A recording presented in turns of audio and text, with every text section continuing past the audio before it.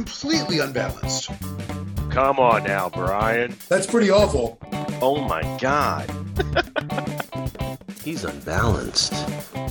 This guy is a lunatic. These men lived in a much different time. God, we got some kooky people back in this time. It's not obvious that we are professionals. You're not paying attention. We know what we're doing. But I'm serious. Can we start already?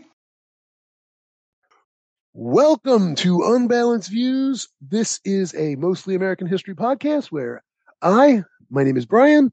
I studied history in grad school. I taught it for a number of years, like a decade. And in each of our episodes, I try to teach my friend Mike Ajarinos a little history because, friend or not, he is completely ignorant. How you doing, Mike? I'm doing well, completely ignorant, but this man teaches me very little. How are you? I'm well. I'm excited because today is the final episode of our Elsie Siegel Chinatown murder mystery extravaganza. We're going to finally get some answers here at the end. None of them being where Leon Ling was because we don't know. But we've got a couple surprises, and we're gonna look and see how the police do, and what a good job they do trying to track down this guy, and how they don't embarrass themselves internationally at all. And we're going to look at some things that show that they just are doing a top-notch job, making sure that they really look closely at Leon Ling's picture, and they make sure they get their man. They get the right guy every time in today's episode. Good. I love it. Very accurate then. I like this one. So just a real quick summary to bring everybody back up to speed. We wrapped up the last episode looking at all of these places of interracial interaction between Chinese men and white women, particularly Chinese restaurants, or what they called chop suey restaurants, and Chinese laundries, and the Protestant missions. And we kind of finished up with a little discussion about interracial relationships and how the press and all dealt with them. Good times all around. Met one of my favorite people in this whole story, Mrs. Young. And if you recall, that's kind of where we left off, was right around there, talking about how the press and how the bourgeois newspaper reading public kind of discovered that there were interracial marriages all around them that they hadn't realized. And that caused them great concern, because you can't have that. That's right. You got to protect them, ladies. So with that, I think we're all up to speed. You know where we're going? You got it all down, Mike? You're looking for Lee. Where is he at? Where's that bastard? It kills me that you keep calling him Lee. It's like a little part of me dies each time you say it. Because his name is Leon. Lee Ling. Except he's Leon Ling, and anyway, or William L. Leon. You can call him William if you like. Billy Leon. Billy. Yep. His name's Billy. Billy on Ling. Billy Ling. Okay. Billy Ling, baby. Where's absolutely killing me. Where's this guy at? I'm not sure why it drives me so crazy, but every time you say Li Ling, I die a little bit inside. It really is. It's just absolutely killing me. I knew a guy named Leon, and he went by Lee. And I thought, well, this guy, he's Asian, so he's got to go by Lee. And his last name's Ling. Li Ling. It just sounds so much better. I don't even understand the rationale where, since he's Asian. Right. He's not going by Leon. He's going by Lee. That, I don't think. That's but pretty his much, name is Leon. Maybe his parents named him Leon. I assure you, he tells his friends he's Lee. Remember, he introduces himself as Lee. This man is the Chinese Don Juan. True. Maybe he goes by Don. Don Juan. Okay, so let's jump into the cop drama, and I'm going to paint a scene for you. Imagine, if you will, the police entering Leon Ling's apartment. Okay. They find Elsie Siegel's mangled, rotten corpse stuffed in a chest. One of the cops turns to his superior and says, "We better put an APB out so this psycho doesn't get away." The boss dramatically removes his sunglasses and says, I'd say we better get him boxed in. Anyway, sorry. We could do this one way. We could do this two ways. Yes. This would be that's the way this would be done, CSI New York, right? In reality, of course, Leon Ling was never found or boxed in. So let's look at this astonishing getaway. Elsie Siegel had no funeral service, only an interment at Woodlawn Cemetery on June 21st that was attended by her father, her two brothers, and an uncle. It had been 3 days since the body was found, and Ling at that point was missing more than a week. Inspector James McCafferty, head of the New York City Detective Bureau, boasted to the press that the, quote, coast-to-coast manhunt, end quote, was one of the largest ever assembled. Quote, if Leon escapes finally, it will be the most remarkable getaway in police history. Police of all cities are working together. The entire country may well be likened to an enormous rat trap, with Leon hiding somewhere in the circle. Every possible avenue of escape is watched day and night. When he tries to make a break, he will be caught. Police and citizens alike believed Leon Ling would be quickly apprehended. There's a lesson about hubris in that whole quote. He'll never get away. It would be the most amazing escape in history. We got a Houdini on our hands. We're going to talk about Houdini a little later. Good. Cut to, 100 years later, no Leon Ling. All right. Now, any day now. They're going to get him any day now. Right.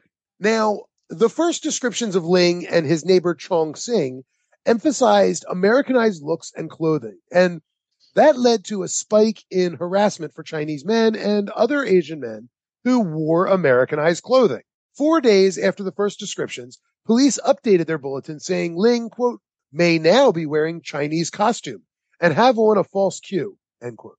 A queue was you've probably seen this, the long braided ponytail hairstyle that was common among Chinese men at the time. Yep. So the first description is Ling is wearing Americanized clothes, Americanized haircut and all that. Yep. A couple days later, they're like, well, now be dressed like in traditional Chinese clothes and have a fake queue so he'll look like a traditional Chinese immigrant. So basically, the police have over the course of 4 days basically said, anybody Chinese. That's who we're looking for, anybody Chinese. Right? Okay. Very helpful. The new description, of course, exposed all Chinese men now to harassment. Any Chinese man could be stopped and questioned or worse. The fugitives' photographs were published and distributed around the country, but this didn't seem to narrow the number of Chinese men that get caught up in the dragnet. Then the NYPD began circulating a very long written description of both men, including their age, height, weight, and appearance, especially Leon Ling. Chong Sing was merely described as having, quote, a smooth face, short hair, American style, dresses like an American, end quote. Leon Ling, however, was described as more Americanized, as one who, quote, talks good English, wore patent leather shoes, tight-fitting trousers, and carried a prized gold hunting case watch with the initials WLL, end quote. They also pointed out that he went by the name William L. Leon, as if to sound even more American and less Chinese, implying a kind of deceitful nature. The press went even farther than the police. They described Ling's flashy clothes, his jewelry, and his sexual desirability. They associated him with one of the two typical urban stereotypes of the time, the dandy and the sport. The New York Tribune claimed that Ling was a, quote, Chinese sport, end quote, who worked as a, quote, steerer for Chinese confidence men. He would dig up the men for the other Chinamen to rob, and the other fellows would divide the money with Leon, end quote. Though they offered no evidence of any of this. Because they just said it. The sport, or also called the sporting male, and the dandy were both known for their, quote, celebrations of self-indulgence and sexual promiscuity. The sport was prone to displays of physical prowess and was connected to working-class subculture, especially in the Bowery. The dandy had more elite, refined aspirations, but both could freely move among the various social circles and neighborhoods, seeking sexual conquest and adventure. I'm sure. In other words, Leon Ling's Americanness, his attitude and his good looks allowed him a kind of form of social mobility that was not associated with other Chinese immigrants who were typically portrayed as sexually repulsive, ambiguously gendered, and hopelessly insular in their Chinese communities, right? Mm-hmm. Ling is like the opposite of all that. They were often described in opposite terms from the white working class. In written descriptions, they were described like looking like little girls. Mm-hmm. Chinese men and women alike dressed in silk blouses and loose flowing pants, and their exclusion from industrial labor forced them into domestic and laundry services, jobs usually reserved for working class white women. So for most white readers, Chinese men were thoroughly emasculated in their descriptions. So interracial relationships were seen as kind of universally caused by white women's dire economic circumstances, addiction, or to, quote, heathen brutality, end quote. Mm-hmm. These relationships were never due to a Chinese man's sexual desirability or masculinity. And honestly, this stereotype doesn't really begin to change in American culture until Bruce Lee. Yeah, I was just about to say. You know, I mean, Bruce Lee, yep. He's really like the first Chinese, sort of Chinese American man who becomes like a sex symbol. Is he even, not only that, he was arguably the biggest movie star on the planet at one point. Yeah, arguably. Yeah, he was Chinese American. I thought he was Chinese, 100% Chinese. No, he is Chinese American. He was an American citizen, but he couldn't find work in the United States, so he was basically doing like kung fu movies in I can't remember if he was in. I guess he was doing movies in China. Then he got the Green Hornet. Yeah, there you go. Hey everybody, sorry, I got that backwards. Bruce Lee was in Green Hornet first, and then went to Hong Kong. Anyway, this idea though, this elements of this idea of Chinese men and Asian men more broadly being excluded from a kind of, or not being considered for their sexual prowess or their masculinity continues to actually remain kind of a current, I think, in American sexual culture. Rarely do you see Asian American men described as like sex symbols in pop culture. It's pretty unusual. No, never. So again, this trope continues, this stereotype, continues even today. Anyway, this era, the Siegel murder era, this was the era of Teddy Roosevelt, who believed that a virile, superb masculine physique was essential for democratic citizenship and for proving white racial superiority, something Teddy was very interested in. Roosevelt makes an interesting test case for a kind of emerging focus on the white male body at the time, because he was a famously sickly and weak boy who, at least according to his own narrative, through discipline and rigor, transformed himself into the strong physical specimen that he eventually became. Though, again, it's important to note no small part of that transformation was his access to untold wealth and the ability to shape his own narrative, regardless of how true it was. Honestly, he was kind of a fancy lad, and he just had the means and the opportunity to create a rugged public persona. But nevertheless, his transformation as the public understood it, and the example of strongmen like Eugene Sandow, who is sort of today known as the father of bodybuilding. Oh, okay. These guys inspired others, people like Harry Houdini, who charted a different path to become a model of masculine virility. Yeah. I was like, yeah, that was the guy who said you could punch him in the stomach as hard as you could. And he was Mr. Masculine, that guy, Houdini. Until it killed him. Yep. If TR could transform himself into a model of virtuous manhood, couldn't Chinese men like Leon Ling? After all, Harry Houdini's transformation required more than merely developing a tolerance for pain, flexibility, lung capacity, muscle density, all that stuff. He also had to transform out of his Jewishness. He had to shed his name, Erich Weiss, and constructed a new white masculine identity, Harry Houdini. Yeah. Right? Good call there. He couldn't be the Jewish Erich Weiss.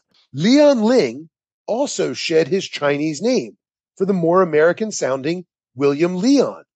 He learned and perfected English, and he shed his ethnic clothing. With the discovery of love letters from Elsie Siegel and other white women, the press called him, quote, Chinese Don Juan, who seemed to have broken hearts with utmost facility, end quote. I knew it. So Leon Ling, or William Leon, was hardly the androgynous, sexually repulsive Chinaman. William Leon was the Americanized Chinese man, undeniably handsome, polished in manners and grace, irresistible to the opposite sex. Even though newspapers emphasized his work as a cook and a waiter, the overall perception was that of a far more cosmopolitan charmer. He seemed to belong to a higher social class than a mere laborer. Perhaps these descriptions led George Anderson, a yardmaster for the West Shore Railroad, to report seeing, quote, a very good-looking Chinese man with the Chinese characteristic not very strongly stamped. This man was well-dressed, end quote. The police showed up, and it was not Ling. Police rounded up 2 Chinese men, dressed in American clothing, from the back of a Chinese restaurant on 22 Center Street in Schenectady, accusing them of hiding Leon Ling. The man in hiding was just the cook taking a break from work. The detectives took the man into custody anyway and telegrammed the NYPD that they had captured Leon Ling. Elsie's brother Reginald rushed to Schenectady to identify his sister's murderer, but realized it was the wrong man immediately. In Utica, the newspaper applauded the quick work by the Schenectady PD, saying even though it was the wrong man, he did wear similar hairstyle and clothes and was, quote, a Christianized Mongolian, end quote, which justified the arrest as far as the Utica paper was concerned. The SPD had shown their zeal that Leon Ling would find no refuge in that town. Oh, boy. NYPD contacted the Washington, D.C. police after learning that the Siegel family received a telegram signed Elsie on June 12th, a few days after her disappearance on June 9th. The telegram said she would return home the following day. Police and reporters traced the telegram to the National Hotel at 6th Street and Pennsylvania Avenue. Hotel workers claimed to see Leon Ling and Elsie Siegel together at the hotel, some recalling, quote, a pretty girl was walking with Heinemann, and the man had a large bankroll and dressed like a millionaire, end quote.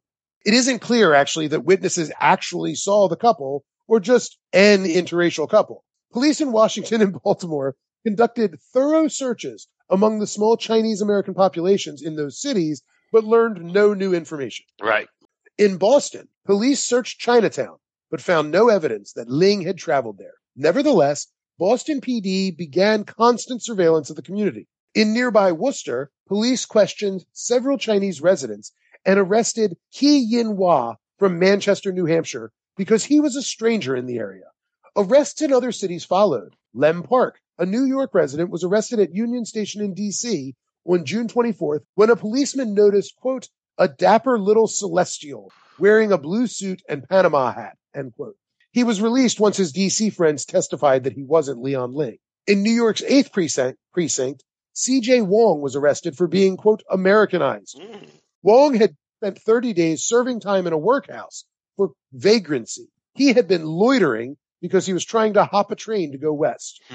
So this poor guy serves 30 days in a workhouse because he wants to jump on a train and head west. So he gets arrested for being a vagrant. So he does 30 days hard labor. He gets out and somebody's like, and the police officer looks at him and says, he looks Americanized, and he gets arrested again. In San Francisco, a large-scale search began on June 23rd. Mm-hmm. Police stood watch at the Pacific mail docks where Manchuria, a ship, was scheduled to depart the following afternoon. The police placed a guard at every approach to the wharves and at each entrance to the steamship. By the time of departure, the extra surveillance had not turned up the suspect. So police expanded surveillance for every vessel that bound for Asia. Across the bay in Oakland, NYPD sent a tip that Ling was the head of the New York Hip Sing Tong. None of which is true, by the way. What is that? It's a Tong is like a fraternal organization. Okay. So the police sent a tip to Oakland that Leon Ling was the head of the New York Hip Sing Tong. Chief Peterson of the Oakland PD ordered a raid on the local Tong, which was not Hip Sing.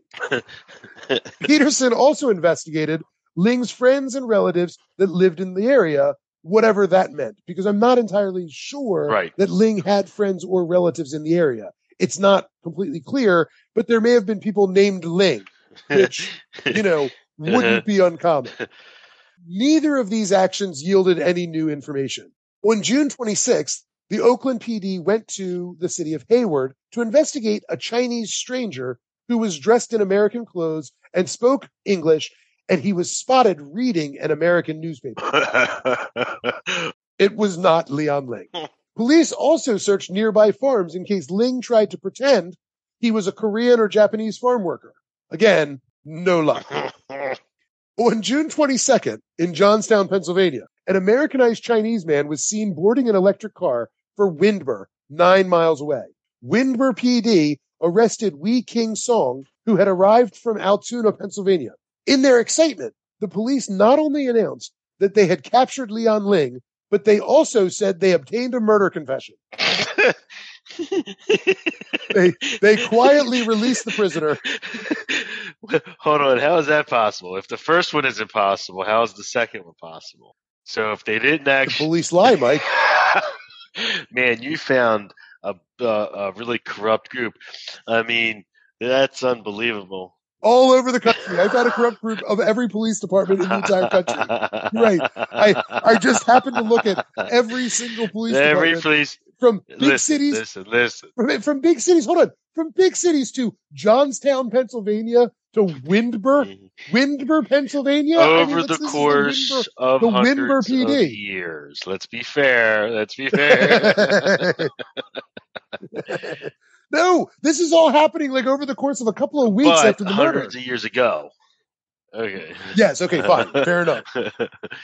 You know, that's the other thing too. You have to imagine the Windber PD is probably like 6 guys, you know. Yeah, it's a small town, you know, it's a small and you know, they probably don't have a lot of Chinese immigrants going through town. So to have a Chinese immigrant who's like in Americanized clothes, they probably are just so damn excited. Right. They can't stand it. Yep. And I mean, again, so I'm going to say this one more time, that they announced that they had obtained a murder confession. Jumped the gun a little bit. They quietly released the prisoner after realizing their embarrassing error, like a couple days later. In Jackson, Tennessee, police incorrectly believed they had arrested Leon Ling. On June 27th in Chandler, Oklahoma, police arrested a man they believed was Leon Ling, but he turned out to be someone who had come from St. Louis. NYPD asked authorities in New Orleans and Galveston to search their Chinese communities for the fugitive. In Gulfport, and obviously it turned up nowhere. In Gulfport, Mississippi, a Chinese man was arrested on June 27th when he tried to board a train for New Orleans. He was imprisoned until his landlord could travel from Mobile, Alabama, all the way back to identify him. So again, that was in Gulfport, Mississippi. His landlord's in Mobile, Alabama, and like is the only guy that can prove that he's not Leon Ling. So this is probably the only time ever in history that I will feel sorry for a landlord. Oh. But this poor landlord who has to travel back from Mobile, Alabama, just to be like, no, it's not him. He's the guy he says he is. Like, fucking assholes. You know? Oh my God. In fact, Leon Ling's capture was reported all over the country. Even 3 months after the murder, the Dallas Police Department claimed to have captured Leon Ling incorrectly. So again, I know that's like a laundry list of places, but that's the point. Is like, think of all these lives that are just so disrupted by this nonsense. You know, just by absolute nonsense. Yep. Okay. The press, meanwhile, had mobilized civilians to look for the missing men. In Chicago, Jay Conley, an employee of the Parmley Company, claimed to have spotted Ling and Chong Sing on their way to Vancouver, British Columbia. Door 11 became suspicious when a Chinese man spoke English and requested a room at her hotel on Canal Street. Sorry. Oh my! How dare he? She's a hotelier, and a Chinese man came in and spoke English. Said, "I'd like to get a room for the night." She's like, "Call the police." And she does. She contacts the Chicago police, who sent 6 detectives immediately to harass the wrong man. In Philadelphia, 2 customers and 2 employees remembered seeing Ling and Chong Sing on June 15th. May McDermott, who waited on the men, said she recognized Ling from his description as, quote, a good-looking Chinaman, well-dressed and intellectual-looking, end quote. Uh-oh. The restaurant owner said the man acted like a diplomat and was, quote, so well-dressed and put on such a front, end quote. I love that. Like he was so mad at this Chinese man, I guess probably expecting to be treated like an equal. Putting on a front, being well dressed. It's an act. It's bullshit. Obviously a murderer. Bullshit. Obviously. Call the police. No Chinese man would dress properly, be nice, act like a diplomat. I love it. It was the same all over the country. Whenever an updated description of the suspects hit the papers, Leon Ling sightings increased. Every Chinese man in a community became scrutinized and surveilled to determine if, in fact, he was the killer. More important, the line between vigilantism and surveillance was often blurred. When Chicago police arrested George Moy for carrying a briefcase and wearing American clothes, and I want to read that again so you get the full impact of the words. Mm-hmm. When Chicago police arrested George Moy for carrying a briefcase and wearing American clothes. That is why he was arrested. Mm-hmm. Look at that guy. He's in American clothes and he's got a briefcase. Get him. Moy and the arresting officer were soon surrounded by a mob that shouted and threatened all the way to the police station, threatening to, lynch Moy. Sure.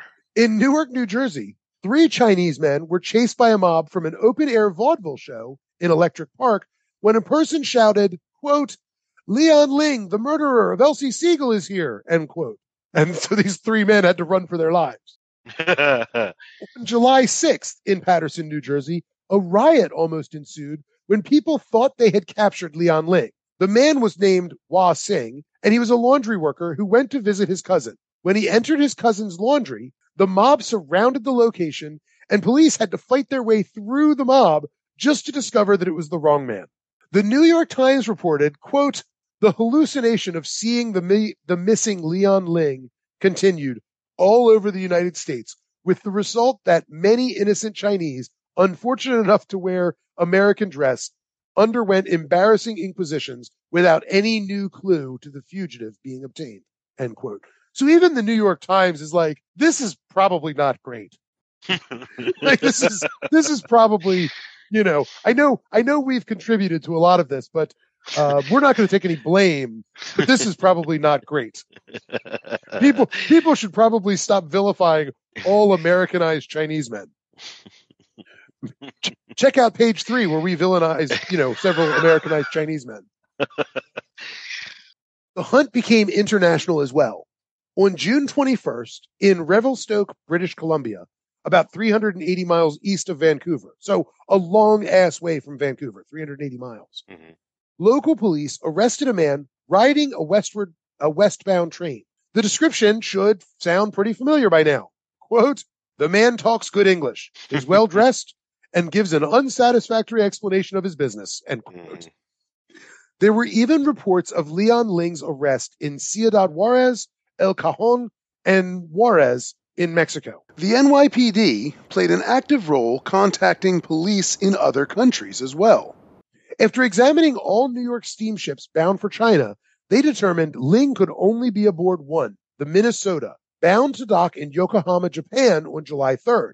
Japanese authorities boarded and searched every vessel from the United States and interrogated every Chinese passenger. The Minnesota turned out to have 53 Chinese aboard in steerage, along with 2 in first class and 2 in second class. Ling was not among any of them. But this incident is especially chilling when you think about the rising anti-Chinese sentiment in Japan, mm-hmm. right? This is 1909. By 1931, right, just 22 years later, the Japanese invade Manchuria and eventually will engage in like one of the worst human atrocities ever committed in China. You mean what they do, the rape of Nanjing is the most famous, but like the atrocities they commit in China are just, bad. They treat Chinese people as subhuman in every conceivable way. And so the thought, and that didn't happen out of nowhere. In 1909, much of that was already in place. Those sentiments were already there. So I think about the rather terrifying experience for these Chinese people aboard those steamers getting searched and interrogated by Japanese police. It had to be just awful. It just had to be awful. Acting on various leads, the NYPD cabled various cities around the Mediterranean, the Suez Canal, and the Indian Ocean to conduct similar searches on vessels. In early July, Budapest police swept through the Chinese residential area after an anonymous source claimed Leon Ling was hiding with a family there. No luck. About a week later, an American in London reported to Scotland Yard that he saw Ling outside of a jeweler's shop near the Royal Exchange. The American tried to convince a nearby policeman to make an arrest, but the policeman hesitated. Scotland Yard issued a bolo and sent Leon Ling's photograph to all police stations in London. London police searched the Chinese immigrant population, saying, quote, as the number of Chinamen in England is small compared to the number in America, it will be easier over here to examine all the Chinese residents and discover any strangers. They did not find Leon Ling. He's like the original Whitey Bulger. Yeah, right? This guy. Unbelievable. NYPD broke all diplomatic protocols in their request for foreign assistance as well. They completely bypassed the U.S. State Department, and this led to several embarrassments. Most notably, NYPD sent a telegram to the superintendent of the police in Hong Kong. At first, the Hong Kong police believed the cable was a fake because it didn't come through proper channels and because it contained virtually no information about the actual murder. It was also a bit garbled in translation, leading the Hong Kong press to print that the NYPD was requesting the arrest and extradition of, quote, Li On Tong, end quote, which is great. U.S. ambassadors in Naples, Berlin, and London were all approached by local authorities inquiring about extradition before the ambassadors even knew what was going on. So like NYPD in their zeal is just like contacting police departments and bypassing all the diplomatic channels, which is not good. Right. Right. Nevertheless, internationally, just like nationally, NYPD's calls for assistance did not produce Leon Ling. They merely reinforced racial and national boundaries by singling out Chinese people for increased scrutiny and suspicion. Part of the problem was that many whites perceived Chinese as homogenous, like interchangeable. Mm-hmm. The mass false arrests suggest this as well. People were unable to recognize ethnic differences between Chinese and other groups. For example, when NYPD followed a rumor that Leon Ling had taken a trunk to Newark, New Jersey to dispose of it at a chop suey restaurant on Market Street, police tracked down Lee Singh, the restaurant owner, and James Halstead, the cab driver. Singh insisted he refused the trunk and that Ling had hired Halstead to take the trunk back to 8th Avenue. When questioned, Halstead looked at a photograph of Leon Ling and hesitated to identify him. He said, well, it does look like him, but then I'm not much at identifying Chinamen. They all look alike to me, more or less. Right. Halstead helpfully, and I love this part, Halstead helpfully told the officers he could definitely identify the trunk. Quote, I would know that trunk the moment I saw it, end quote. Which is just, wow. Like just a remarkable thing to say out loud. Like just, well, I can't tell the guy, but I could recognize that trunk anywhere. Right. Like that is bananas. Okay. Of course, this applied to many Asians in America. A large number of Japanese Americans were arrested on the false belief that they were the Chinese fugitive. Police in D.C. raided a house and made arrests when they believed Leon Ling and Chong Sing were hiding there with a white woman. Several days later, the men were all released because they were Japanese. Now, so they were arrested and had to stay in jail for several days until they could prove they were Japanese. Mm-hmm. In New Jersey, police arrested several Japanese domestic servants on their way to meet their employers. One of the servants worked for the governor. On June 24th in Birmingham, Alabama, Deputy Ed Wilson rushed to a restaurant to arrest Leon Ling, only to find the man in question was the Japanese cook. Oh, jeez. In New York, many of the city's 1,000 Japanese residents were harassed or arrested, including Ken Ki-chi, a clerk. On June 25th, policeman Higgins of the West 125th Street station arrested Ken Ki-chi at 573 8th Avenue because he thought he looked like Ling. Mm-hmm. He needed additional police assistance because a crowd gathered and was threatening to kill the arrested man. Once at the police station, Ken was able to quickly and easily prove he was Japanese. So I think about that. Like, imagine if this poor guy had gotten killed by this mob because this cop was like, Japanese, Chinese, all the same to me. Mm-hmm. But this one that I'm about to tell you is chef's kiss. This is the best of the best. Well, there's one other that might be better. The next one might be better, but this one's pretty dang on good. On June 29th in New Orleans, police arrested Lieutenant Colonel J. Alexander Passos of the Nicaraguan Army. Passos was traveling to New Orleans for an operation. He was described as, quote, a rather handsome young man with a smooth face and swarthy skin, with jet black hair and eyes, and dresses very neatly, end quote. His distinctive look and accent caught the attention of the conductor, who thought Passos was Ling. The conductor asked John Dooling, a special officer for the Louisville and Nashville Railroad, to take a closer look. Dooling didn't act on the train, but as soon as they got to the station, he alerted the New Orleans Police Department, quote, still satisfied that the man was a Chinaman, end quote. New Orleans Police Department detectives acted quickly, and despite Passos's very agitated protests, they arrested the lieutenant colonel, and once at the station, Passos had no difficulty identifying himself because he's a Nicaraguan diplomat. He was released with many apologies, but Passos was furious and continuously threatened to report the incident to the Nicaraguan minister in Washington, D.C., causing an international, an international stir. But he ultimately decided not to. Dude is Nicaraguan. And they're like, looks Chinese enough to me. Yeah, I hear you. I could see Japanese I'll fall for, Korean, Vietnamese, but that's stretching it right there. Oh, now if you think that's a stretch, stay awake for me for this one. Okay. Racial lines were, and frankly are, blurry. In 1909, the same year as Siegel's murder, Congress was debating whether Syrians should continue to be considered white or whether they were Asiatic and therefore ineligible for citizenship. Massachusetts decided to move Armenians from the Asiatic category to white in the state, meaning they could become citizens. The idea that a Latino could be confused as Chinese really is pretty surprising, but maybe it shouldn't be. However, maybe we should be really shocked to learn that in mid-July, John W. Basil traveled from St. Louis to Shipman, Illinois. When he arrived in Shipman, a constable arrested him as he had departed the train, believing him, quote, to resemble an Oriental, end quote. Shipman police telegraphed the NYPD, claiming they caught the fugitive, Leon Ling. It was only after an invasive and intensive physical examination that police decided that John W. Basil was, in fact, a white man. On July 16th, Shipman's mayor had to publicly and rather sheepishly admit that they were not holding the elusive Ling as they had claimed. Oh, my God. Arresting a white man that they think is Chinese. And I just want to point out, because I'd love to know what this means, that they only believed that John Basil was white after yes, intense, an invasive and intensive physical examination.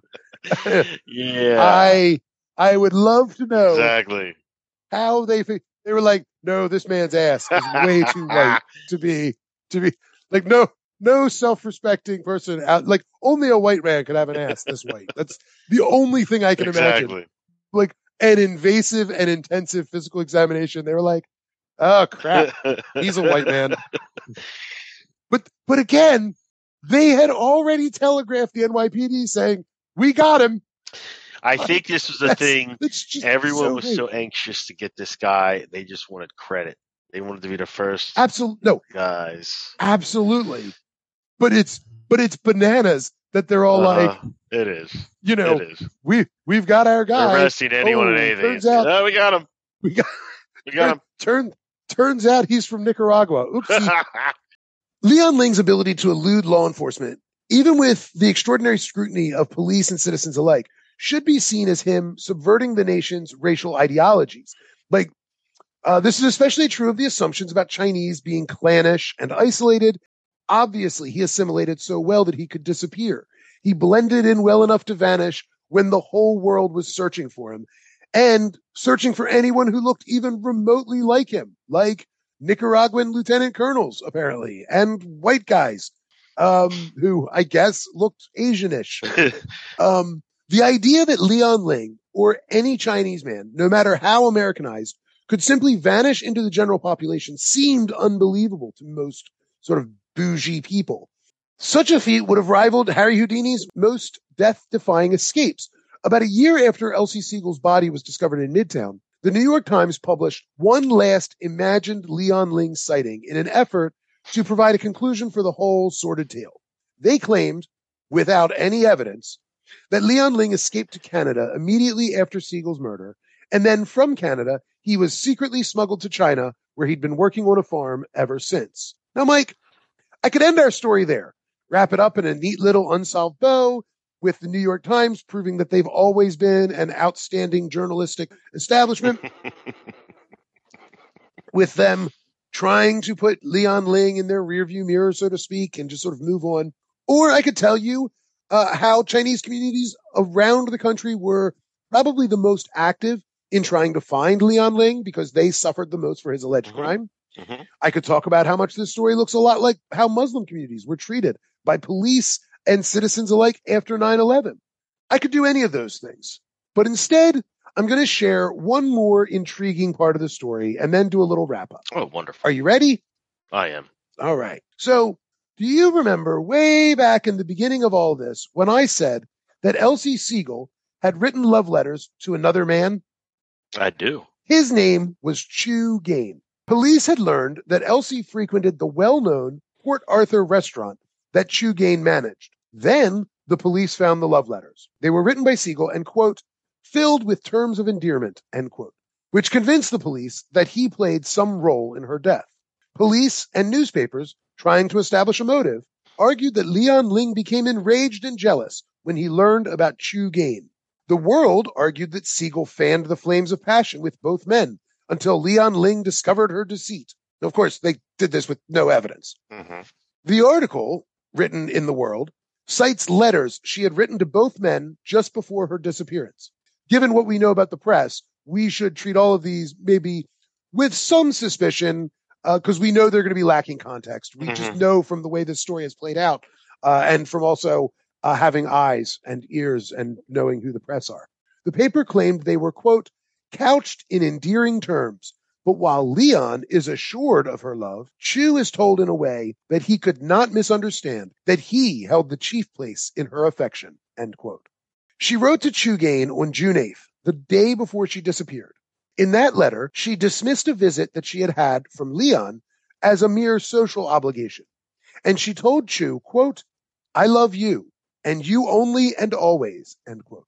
In fact, when Chu Gain learned of her disappearance, he took out a notice in the New York Herald to convince her to come home. It simply read, quote, EJS - mother very ill. Come home, dear one, end quote.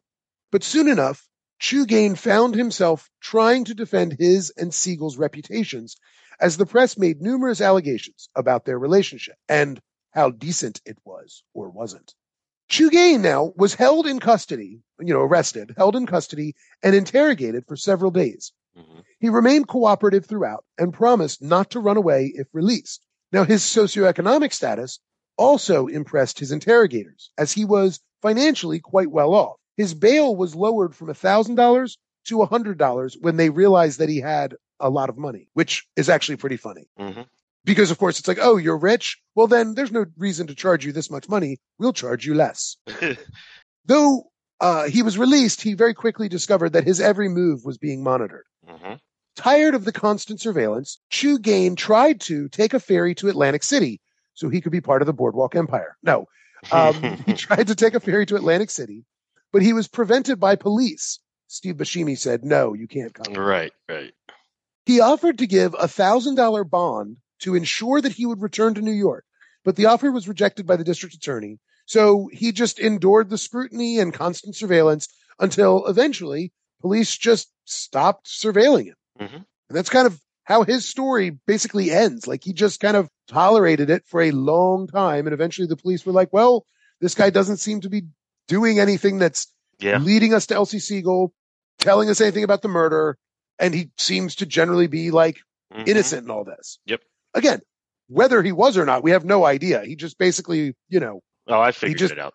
I've solved it. So when you're ready for it, I know you did. Okay. There was another fugitive, you might recall. Okay. And I don't know if you remember. The roommate, the guy on the other side of the room. Yes. Leon Ling's roommate, Chong Sing. Okay.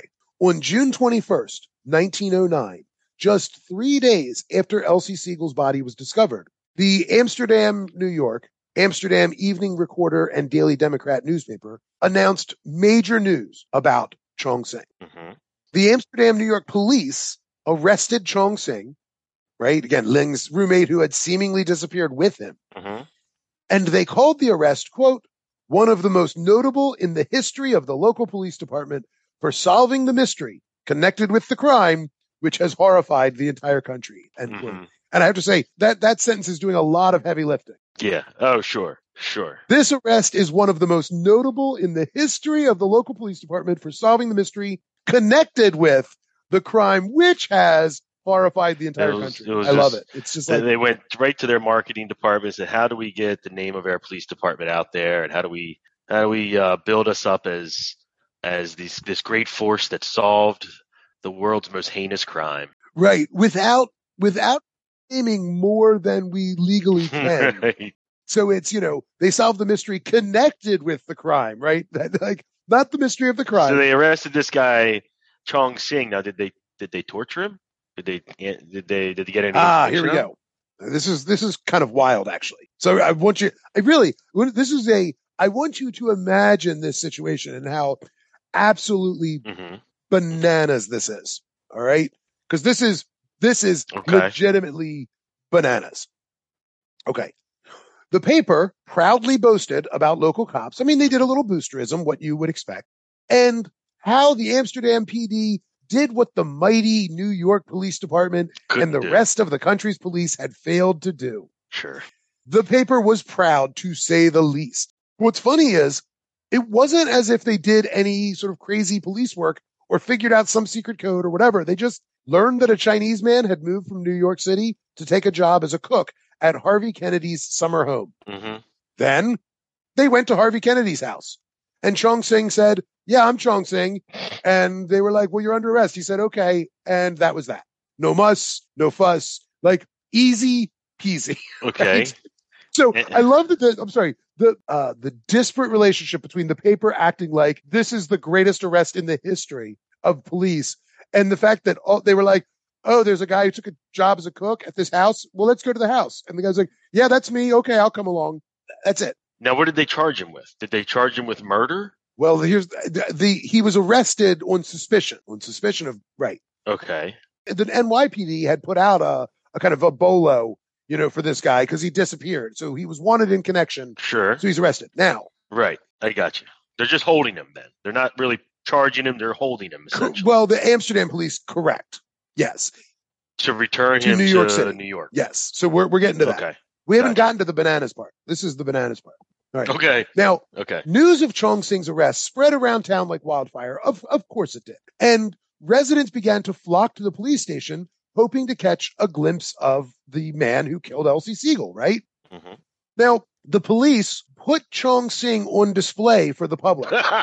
Quote, this is the bananas part. Police were like, oh, look at all these people who want to see this guy. Well, let's give the people what they want.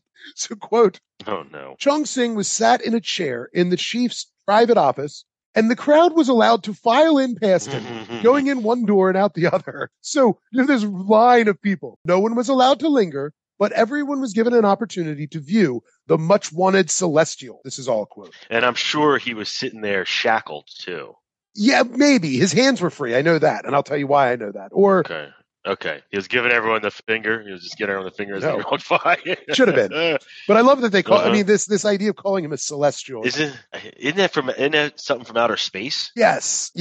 But it was also a term, celestial, like of the stars. I don't know if I'd call it a slur. I've never heard that. Is it kind of like alien today? Like illegal alien? Like the word alien is kind of for foreigners, like maybe back then? It honestly, I'm not entirely sure. I really should have maybe looked up the roots of this. Calling him a celestial makes him seem very like a mystic or seem something, exotic. I got you. Okay, so here, let me get back to this because I'm interested. Okay. I haven't gotten to the point of this. Singh was arrested. He's on display, sat in a chair. People walking through. But did they interrogate him? I will get to that in a minute. Okay. I'm very interested to find out what this guy says. I know you are. I got to know his side of the story here. I'm getting there. In my mind, I've got this thing almost solved. I just need his piece. Well, I mean, okay.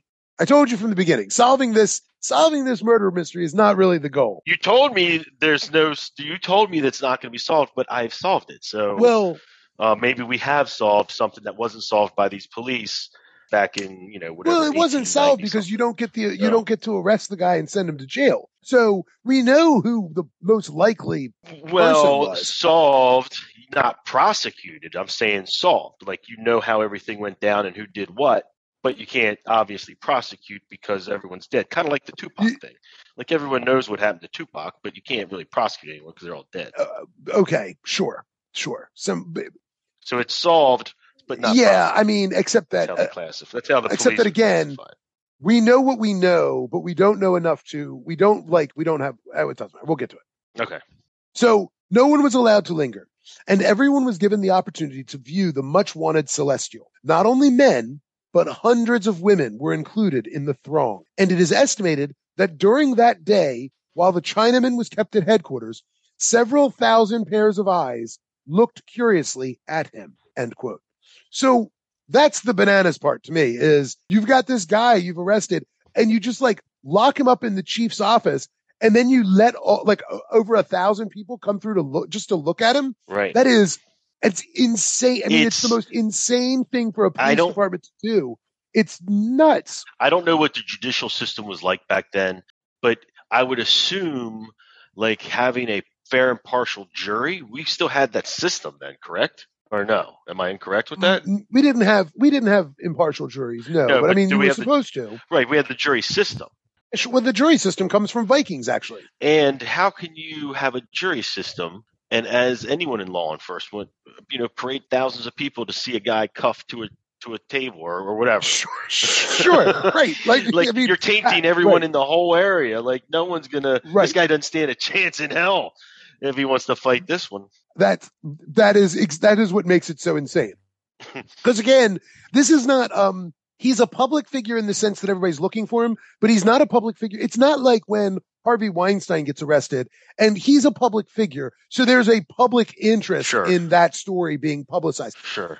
I mean, I think about today, I'm always kind of offended. Like in Florida, we've had these magazines where they exist online and in person. They're just mugshots. Like, they're just magazines of everybody's mugshot. Oh, yeah. And it's like, in fact, no, you can get all the Florida mugshots. Sure. It's part of the open records law. And it's one of the reasons that the Florida man stereotype has proliferated, because a lot of states do not allow you to look at mugshots because you're supposed to be innocent until proven guilty, and nothing makes you look guilty like a mugshot. Sure. You know what I mean? When you're lined up and you've got the card in front of you and you've got the height indicator, like all of that stuff we are all conditioned through a million cop shows and movies to that is a perp walk, and that is, we see that and we see guilt. In theory, they're supposed to be innocent until proven guilty in a court of law. And so in Florida, though, the open records law allows for all the mugshots to be viewed, which is why we the Florida man stereotype exists, because you can search through the database of all these crazy arrests and you can find mugshots of people that look absolutely, methed out of their mind, because in many, because you're catching people in their worst possible human moments and you're getting a picture of them where they look ridiculous. Sure. Like any of us who, I mean, if you or I or anybody else went out and did, had a fun night out on coke and had a real bender, and had the unfortunate, and unfortunately did something dumb, I don't know, went swimming in a public fountain or something and got arrested. And so, you'd have your mugshot, all coked out, you're grinding your teeth in the picture, and you know what I mean? And you're all wet, you've just been in this stuff. And but you're a perfectly normal person who is was having a good time with some friends and got a little stupid for a minute. And when it comes to court or whatever, or maybe you're a person with a problem and you need some help, or maybe you just got caught doing a dumb thing and you get to court, and this is probably resolved pretty easily because, you're look, I'm a productive member of society. Yeah, I did a little coke on Saturday. I got a little out of control and I'm going to go to rehab, or I'm going to do the thing.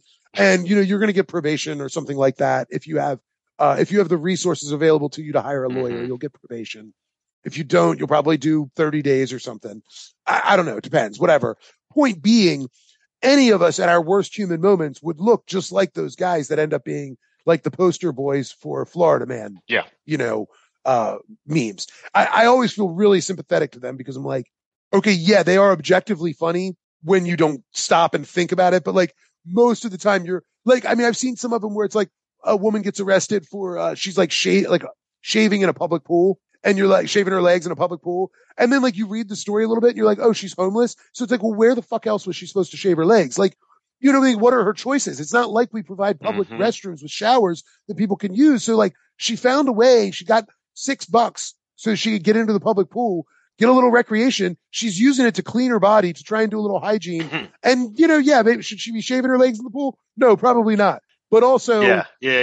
I mean, look, it's you like got to do what you got to do. I get it. You know, it's a more sympathetic story when you have the context. That's all I'm saying. There's a way to tell the story where it's sympathetic, and then there's a way where you can put her cracked out mugshot with a blurb that says Florida woman shaving her leg, like arrested while shaving her legs in public.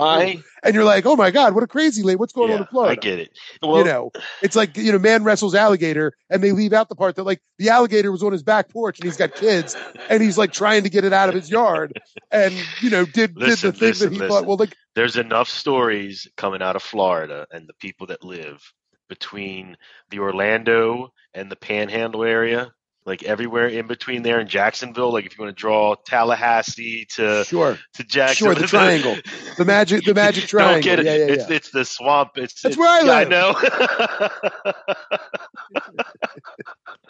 It's my magic triangle. So yeah, there's a lot of stories coming out of that magic triangle. Sure. And some of them are, like you said, some of them are true. Like you said, there's a lot of context there. You can easily poke fun of the guy that's wrestling the alligator, but then there's also a whole bunch of stories that you really can't. But I mean, again, I get my objection to the whole thing is just that I'm not sure that Florida is uniquely crazy, but the stories are more publicly available. And so it's really easy for there to be a Florida man meme because number one, there's like 20 million people that live in this state. So you've got a lot to pick from. You know what I mean? Like just because we are a big state, there's a lot of people. You could probably just as easily find California man and Texas man, but our open records laws make our stories and mugshots easier to find. So it's much easier to connect all those things. Nice. Well, listen, can we get back to the Singh interrogation finally? I mean, I'm waiting. What do you want, man?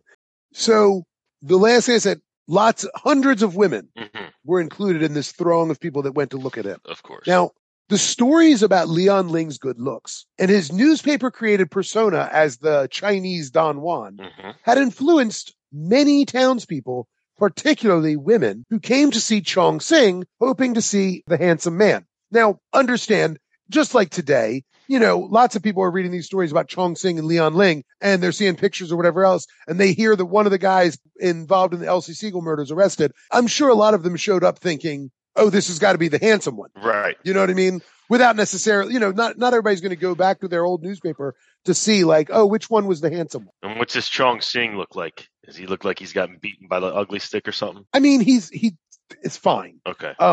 He, like Leon Ling is is very handsome. Leon Ling is an objectively good looking guy. Chong Sing looks like a regular dude. Gotcha. So that's what we're disappointing to see. Yes, I hear you. This is great. So all of these women came to see Chong Sing, hoping to see the handsome man. People were quickly disappointed by Chong Sing, who apparently was no Don Juan, Chinese or otherwise. Female onlookers were heard quoted as saying, quote, well, who could care for him? And ain't he an awful looking thing? End quote. His part, this poor son of a bitch sitting there as people were walking through going, well, ain't he ugly? That's juror number 5. Look at this ugly son of a bitch. You know, this poor guy's just sitting there and they're just like, well, that's one ugly motherfucker right there. This guy couldn't get a lady. Maybe he didn't pay her. He must be guilty. So for his part, he tried to ignore them. He didn't talk back. He just sat there quietly smoking cigars. Did he have representation? Or is that... Say again? Did he have any representation here? No. Of course not. Silly. We had not yet decided that you were entitled to have such Okay. Especially if you were a Chinese immigrant. You were still... It was still evolving. Our system was still evolving. I got you. Okay. Singh was interviewed by the Amsterdam Press, and he offered a few details about his life. He was 35 years old. He was married, but his wife was in China. He'd been in the United States about 10 years, and he worked as a cook. He downplayed any relationship that he had with Leon Ling, explaining that, like many other laborers, he mostly slept at work rather than making the trip all the way back to his apartment. So he and Leon saw each other about once every 2 weeks. He did say that Elsie and Leon were close. The Amsterdam police chief refused to allow Singh to contact his family to let them know of his arrest. The next day, the New York police took him back to the city, and the coroner set his bail at $10,000, which is a lot of $1909. Sure. Chong Sing was taken to the House of Correction and interrogated nonstop for 30 straight hours. Wow. Until he finally broke down and confessed to seeing Leon Ling murder Elsie Siegel on the afternoon of June 9th, the last day her family saw her alive. He swore that he did not take part in the murder, but his interrogators pressed on. To explain how he knew Leon Ling was the murderer, he claimed that he saw the events by looking through the keyhole and what he could see through the transom above the door. A transom is like a window plate over top of the door. Yep. So after he told them this, police went back to the murder scene and they found there was no transom above the door. Uh-oh. And they looked through the keyhole and realized he couldn't have seen any of the things he described. Questioned him again. This time he said he was sleeping and Leon Ling woke him up demanding assistance, cramming the already dead Siegel into the trunk. Police did not believe him, so they brought in a specialist, a man named Quan Yik Nam, a member of the Americanized Chinese community who was very anxious to help the police because he's one of these guys who is suffering the consequences of this. And he sees his community, the assimilated Chinese community being harassed. So he really wants to help. And he had been brought in before to help other Chinese who had been arrested to try and help get confessions and things like that. He's a translator, but he's also sort of a pillar in the community. Nonetheless, even after Quan Yik Nam talked to him for a long time, for hours, Singh maintained that he did not help Ling kill Siegel. That he had nothing to do with it. So first off, they interrogated this man for 30 straight hours. Yes. Okay. That is unconstitutional. Okay. Correct. Because after 30 straight hours of interrogation, anybody would tell you anything. Of course. You torture a dude for 30 hours. Yes. And because when we talk interrogation, let's remember that it's 1909. Sure. I mean, even today, 30 hours of interrogation is wildly out of bounds. I think I got this. So keep going, but I think I have this. I figured this out. Okay. On June 25th, Singh had claimed that he overheard an argument between Elsie Siegel and Leon Ling. And after he made that claim, the police took him back to the scene of the crime to jog his memory, thinking, because he's remembering more a few days later, whatever. Yeah. After several more days of intense questioning, the police and the press were frustrated by Singh's ever-changing story. I mean, the guy just keeps telling them different bits of information, he keeps contradicting himself. As one reporter noted, quote, Chong has contradicted himself so often and told so many versions of his movements the morning of June 9th that the police have been able to credit only such bits of information as conform to known facts in the case, end quote. In other words, Chong Sing added no new information. He only told the police over and over and over different bits of what had already been published in newspapers, which should suggest at this point that dude doesn't know anything, right? He's trying to make the torture stop by telling them things. And those things are all things that have appeared in the press. Sure. So what he knows is whatever he's read in the press. And he might be elaborating by saying, oh no, he asked me to help him stuff the lady in the trunk. Or, I was asleep and I heard the fight and I was able to see some things through the keyhole. He really doesn't seem to know anything. So let me clarify this. He's given different contradicting statements during torture, correct? Interrogation. Or is the press saying, well, yeah, he's not giving any statements to the press at all. Right. But the press know because they're constantly asking, because this is a big deal. They caught this guy. So the press are just hounding the police. So the police are leaking. Correct. They're leaking. The police are leaking this out. Correct. I got you.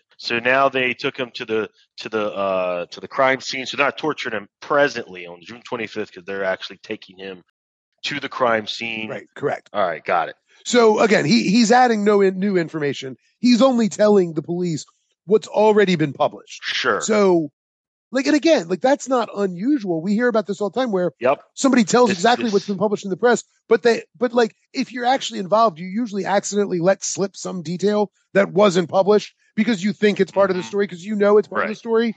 And so that's, or at least that's how it works on TV. Who knows how it works in real life, but that there's a logic to that. So on top of the fact that he's adding no new information, Chinese immigrants were already sort of not trusted as witnesses anyway. The district attorney, Nathan Smith, or Smythe, noted, quote, "Our experiences with Chinese witnesses has been that they are entirely unreliable, and we find that juries are unwilling to believe their testimony except when corroborated by very strong evidence," end quote, or more reliable testimony. Somebody else says the thing and the Chinese witness says the same thing, then juries believe them. So, I mean, what he's saying here, what Smith is saying here, I mean, he's saying that all the Chinese are unreliable, but what he's really saying is that he doesn't trust the Chinese. White people don't trust the Chinese. So anything that they tell the police is only useful if it's corroborated by other people, right from the get-go. Like Chung Sing's testimony alone wouldn't be enough anyway to get a conviction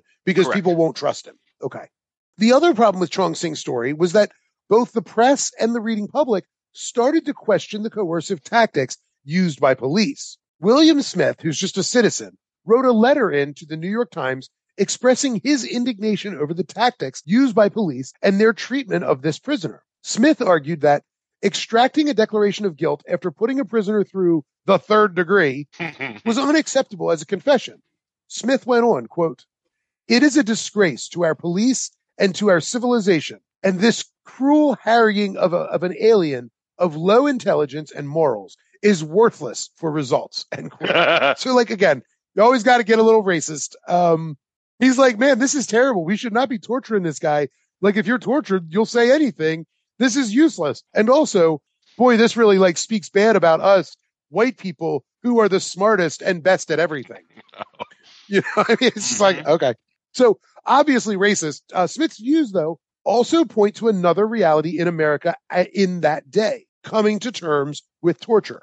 Here's a thing that you don't usually learn about in your history books. You see, in 1902, just 7 years before all this, the American public learned for the first time that American soldiers had been practicing something called the water cure in the war in the Philippines. Here we go. The water cure was basically waterboarding. And so we were using that in 1902 to torture Philippine independence fighters. Now, I don't know what you know about the Philippine-American War, but when we went into the Spanish-American War, we said we were doing it because we wanted to free the poor people of Cuba and the Philippines and Guam and Puerto Rico from the yoke of Spanish imperialism.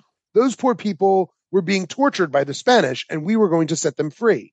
And when it came to the Philippines had a large independence movement. They had actually written a Declaration of Independence that they modeled on our Declaration of Independence, trying to claim their independence from Spain. Aguinaldo was the leader of the Philippine resistance. And when the United States first got involved fighting the Spanish in the Philippines, the Philippine independence movement sided with and fought alongside the United States. When the Spanish were defeated, the Filipinos were expecting independence, as you might, since that's what you were fighting for all along. When it became clear that the United States was going to keep the Philippines, we were going to keep the Philippines as a colony, they fought against us, as might be expected. Mm-hmm. We decided to employ the tactic of torture, waterboarding, or the water cure. Mm-hmm.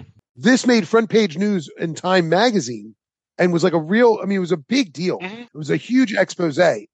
And when the war changed and we were really fighting the Filipinos as opposed to the Spanish in the Philippines, the press treated it like they just don't understand freedom. We have to defeat them so that we can give them proper freedom and democracy because they're too stupid to do it themselves. So we've got to kill a bunch of them so then they can so the ones that are left are smart enough to understand we're trying to help them by making them a colony for the next 100 years or whatever. Anyway, the water cure thing, though, was very embarrassing because we had long criticized European powers for their use of torture on their colonies. Mm-hmm.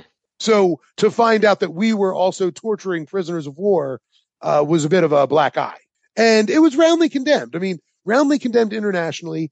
And you could sort of make a point that when the British or the French or the Belgians are criticizing the United States for using torture, it's pretty freaking hypocritical. Mm-hmm. But we were still tortured internationally. I mean, we were tortured we were criticized by countries around the world, and rightly so. So in the United States, though, these sort of revelations about American torture generated a real kind of rousing discourse at home about the merits and pitfalls of torture, right? Of the water. Mark Twain wrote about it, saying, quote, "To make them confess what? Truth or lies? How can one know which it is they're telling? For Under an unendurable pain, a man confesses anything that is required of him, true or false, and his evidence is worthless, end quote. There was also this sort of racist assumption that the Chinese were better able to handle physical pain than white people. Thomas Millard wrote that while he didn't believe the Chinese were, quote, more indifferent to physical pain and to death than Westerners are, the stoicism of the Oriental is undoubtedly one of the greatest obstacles between the New York police and the solution to the Siegel mystery, end quote. So in other words, he's like, the problem here is that Chinese people can handle, even though they feel the pain the same as Westerners do, because they're so stoic, somehow they're able to withstand the torture that is being brought upon them and not confess any real truth because of their Orientalism or whatever. They're able to take the beating and say, "Thank you, sir, may I have another," and never break. So, I mean, again, pretty racist ideas that again are in the press, and I think you can't disentangle the way people respond to sort of finding out about that the NYPD is essentially trying to beat a confession out of this guy. Yes.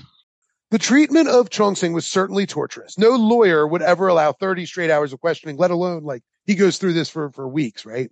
A person would confess anything to end it. And so we can probably make a little bit of sense out of Chong Sing's constantly changing story by the fact that like he will say whatever he thinks they want to hear. But one thing he never says is that he was involved. Like he never admits to being involved in the murder. He wasn't. On September 9th, after nearly 3 months in detention and amid constant, intense questioning for 3 months, Jeez. Singh has a lawyer who asked for a reduction of bail from $10,000 to $1,000. The district attorney requested that the bail remain the same, but Judge Malone actually reduced the bail to $500. Oh, good for him. Less than what Singh's lawyer had requested at $1,000. Mm-hmm.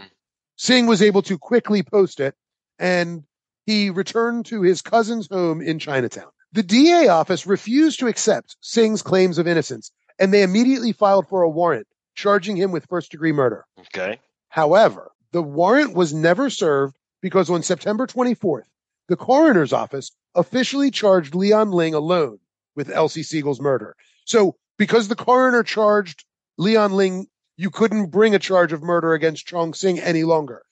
All right, so the charges are dropped. Singh's charges get dropped. Singh's charges are dropped. Due to technicality. Well, he doesn't actually he never gets charged. Okay, so they get stopped or whatever. Chong Sing was never bothered by police again. Good for him. Good for him. It only took him 3 months of being tortured. Unfortunately. So lucky him. Yeah, no, there's nothing you can say to make this good. It's like no, it was bad. No. It sucked. And well, think about this. The fact that they never bothered him again. 3 months it still sucked. 3 months is nothing. 3 months of being tortured is a long ass time, Mike. Yeah. I'm just kidding. So the police never bothered Chong Sing again, which, as you said, is a good thing. And here's the deal. The press and the public never got to have their dramatic courtroom moment. They never got to see Leon Ling in handcuffs, right, brought into the courthouse. They never got the dramatic, Perry Mason confession on the stand. They never got the catharsis of a guilty verdict, right? Mm-hmm. After getting themselves all worked up, after the press got people all worked up about this murder, the public never got the catharsis that would be necessary. Like once you've become entwined with a story, there is a need for a kind of public catharsis, right? Mm-hmm. Like that's how this works. By August of 1910, there was no more news of the manhunt, no more news of the murder investigation. And for Chinese Americans, they had hoped that the storm was over and they could just get on with their lives, right? Back to work. This ugly chapter behind them, moving forward, hopefully with this in the past. But in August of 1910, more than a year after Elsie Siegel's body had been discovered in Leon Ling's apartment, the Lippin Theater in the Bowery announced the arrival of a new play, The Chinatown Trunk Mystery. Oh, they're going to capitalize now. News quickly spread, and Chinese organizations and individuals petitioned Mayor Gaynor to stop it for fear that it was going to reignite the witch hunt they had endured the previous summer.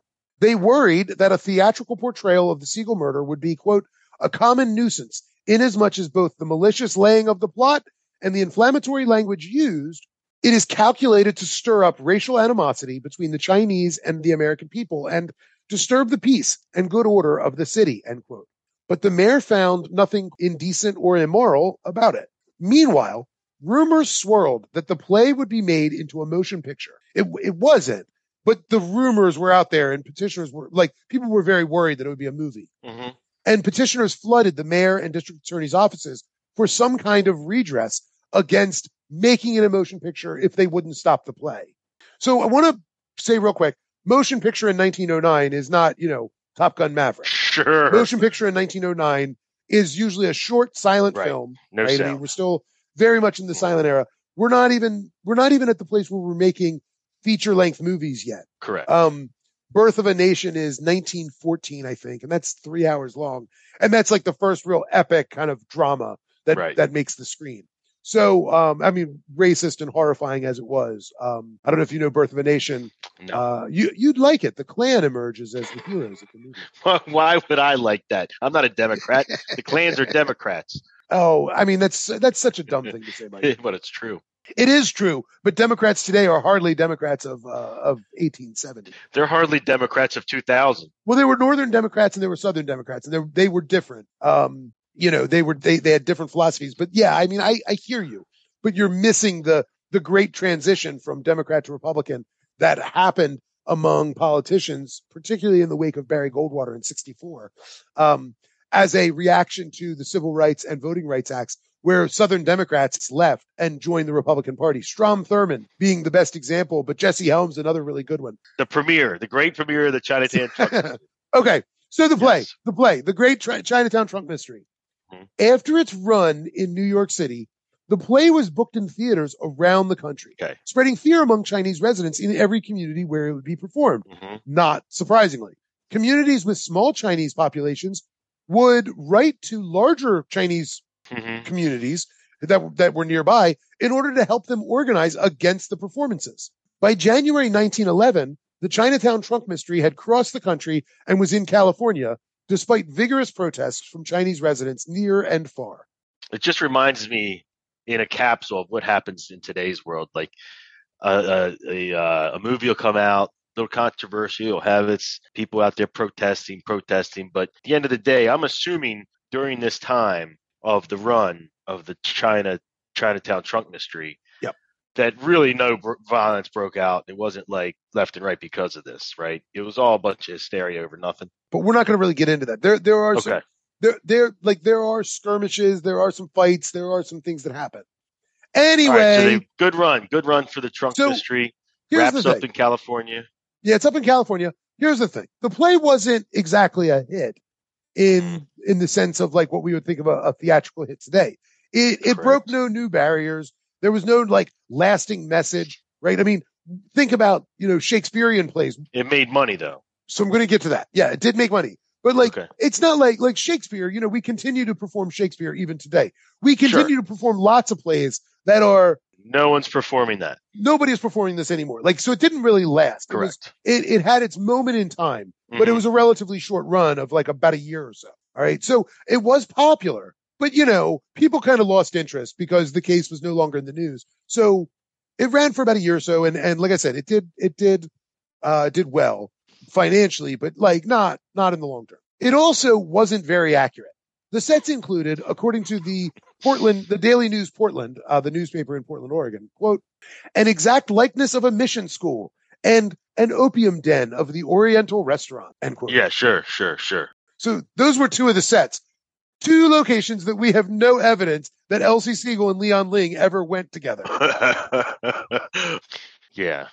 So the play disregarded the fact that this was not part of the actual story and instead opted for the kind of sensationalist plot that seemed ripped from the headlines that were later challenged, right? Like those early headlines that were the most sensationalist. Right. And the play basically goes as if they're all true. It was a play about the necessity of white men to protect white women from the dangerous sexual appetites of Chinese men.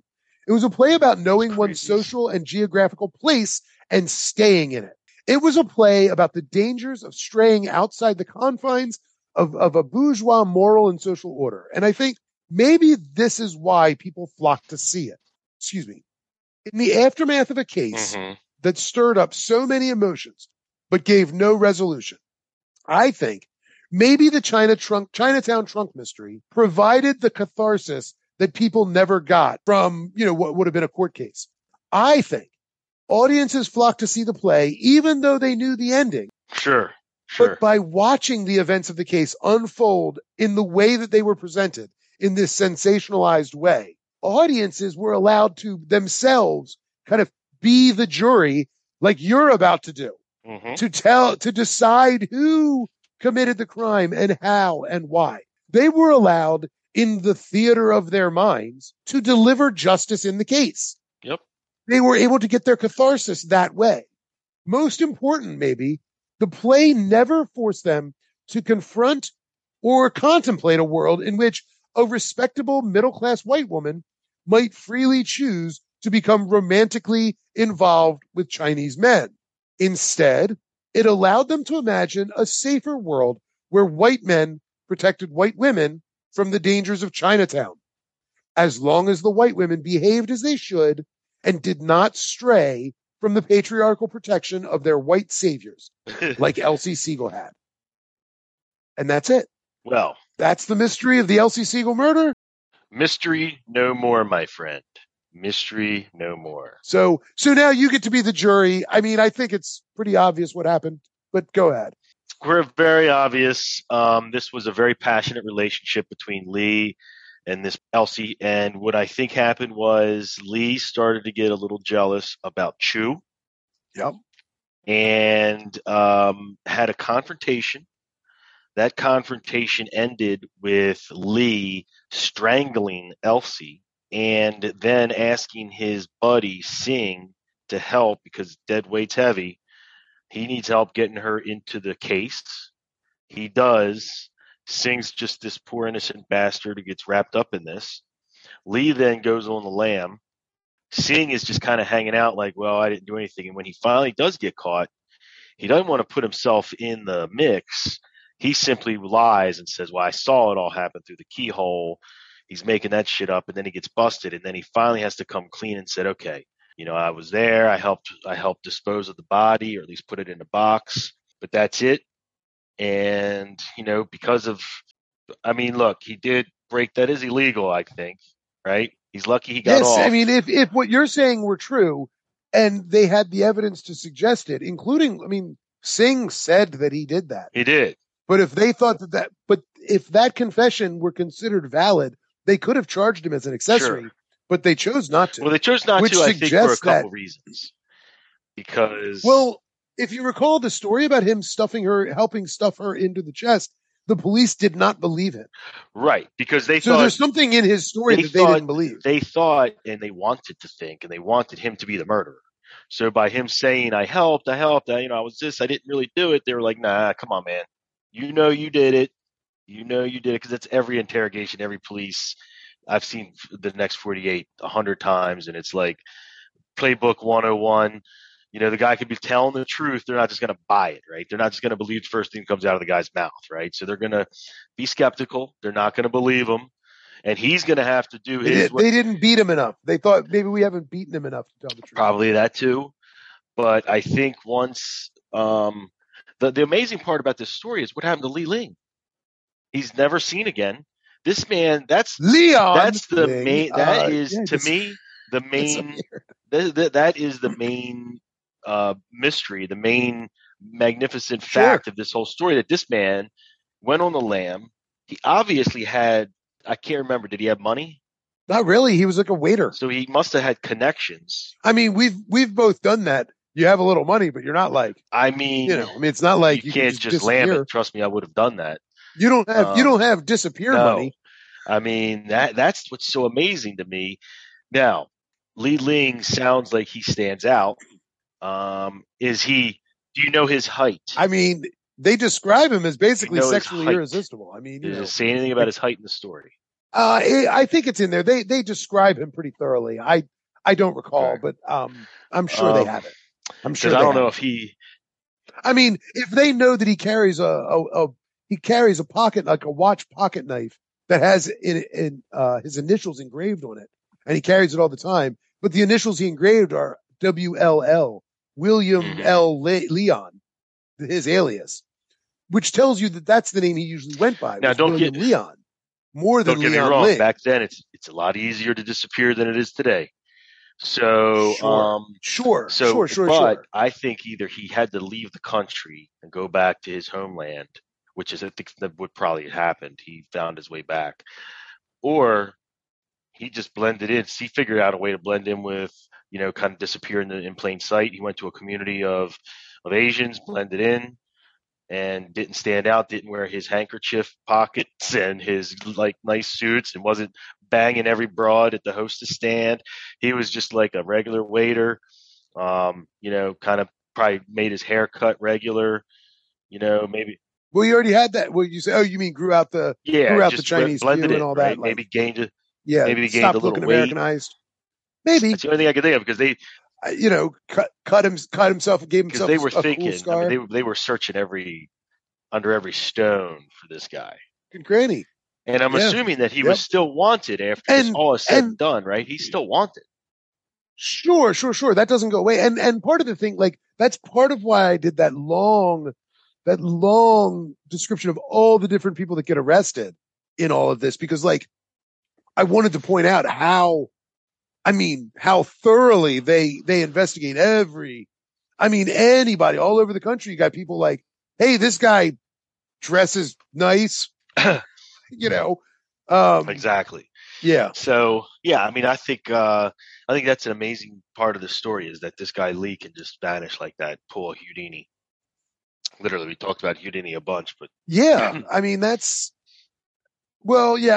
mentioned Houdini, but you know me. I like to bring in all these different characters and stories that are, your Mark Twain's, your Harry Houdini's, your Teddy Roosevelt's, to kind of, timestamp the story a bit, like, to put it in its context, that, like, this is happening at the same time that Mark Twain is complaining about, Americans torturing people. This is happening at a time where Mark Twain is around, where Teddy Roosevelt is around. I think it helps contextualize when you, so, I like to, with all these stories, I like to bring in some people that you've maybe heard of. The Robin Johns, we talked about, Hark the Herald Angels Sing being written, and all. Like, I like to, wherever I can, try and bring in some of these more famous figures, just to, if for no other reason than to contextualize, the story we're telling. Because obviously the stories that we're generally going to focus on, we will do some famous people, but generally we're going to be talking about people that are a little less, less known.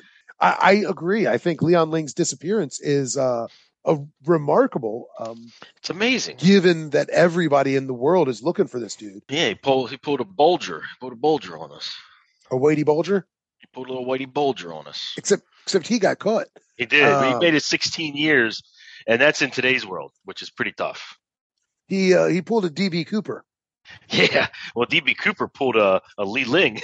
There you go. Because I don't know if they say in the latest special I saw, they think they know who he is, but I think he's dead. I'm sure he's dead, but it's just a crazy story. There are a lot of crazy stories.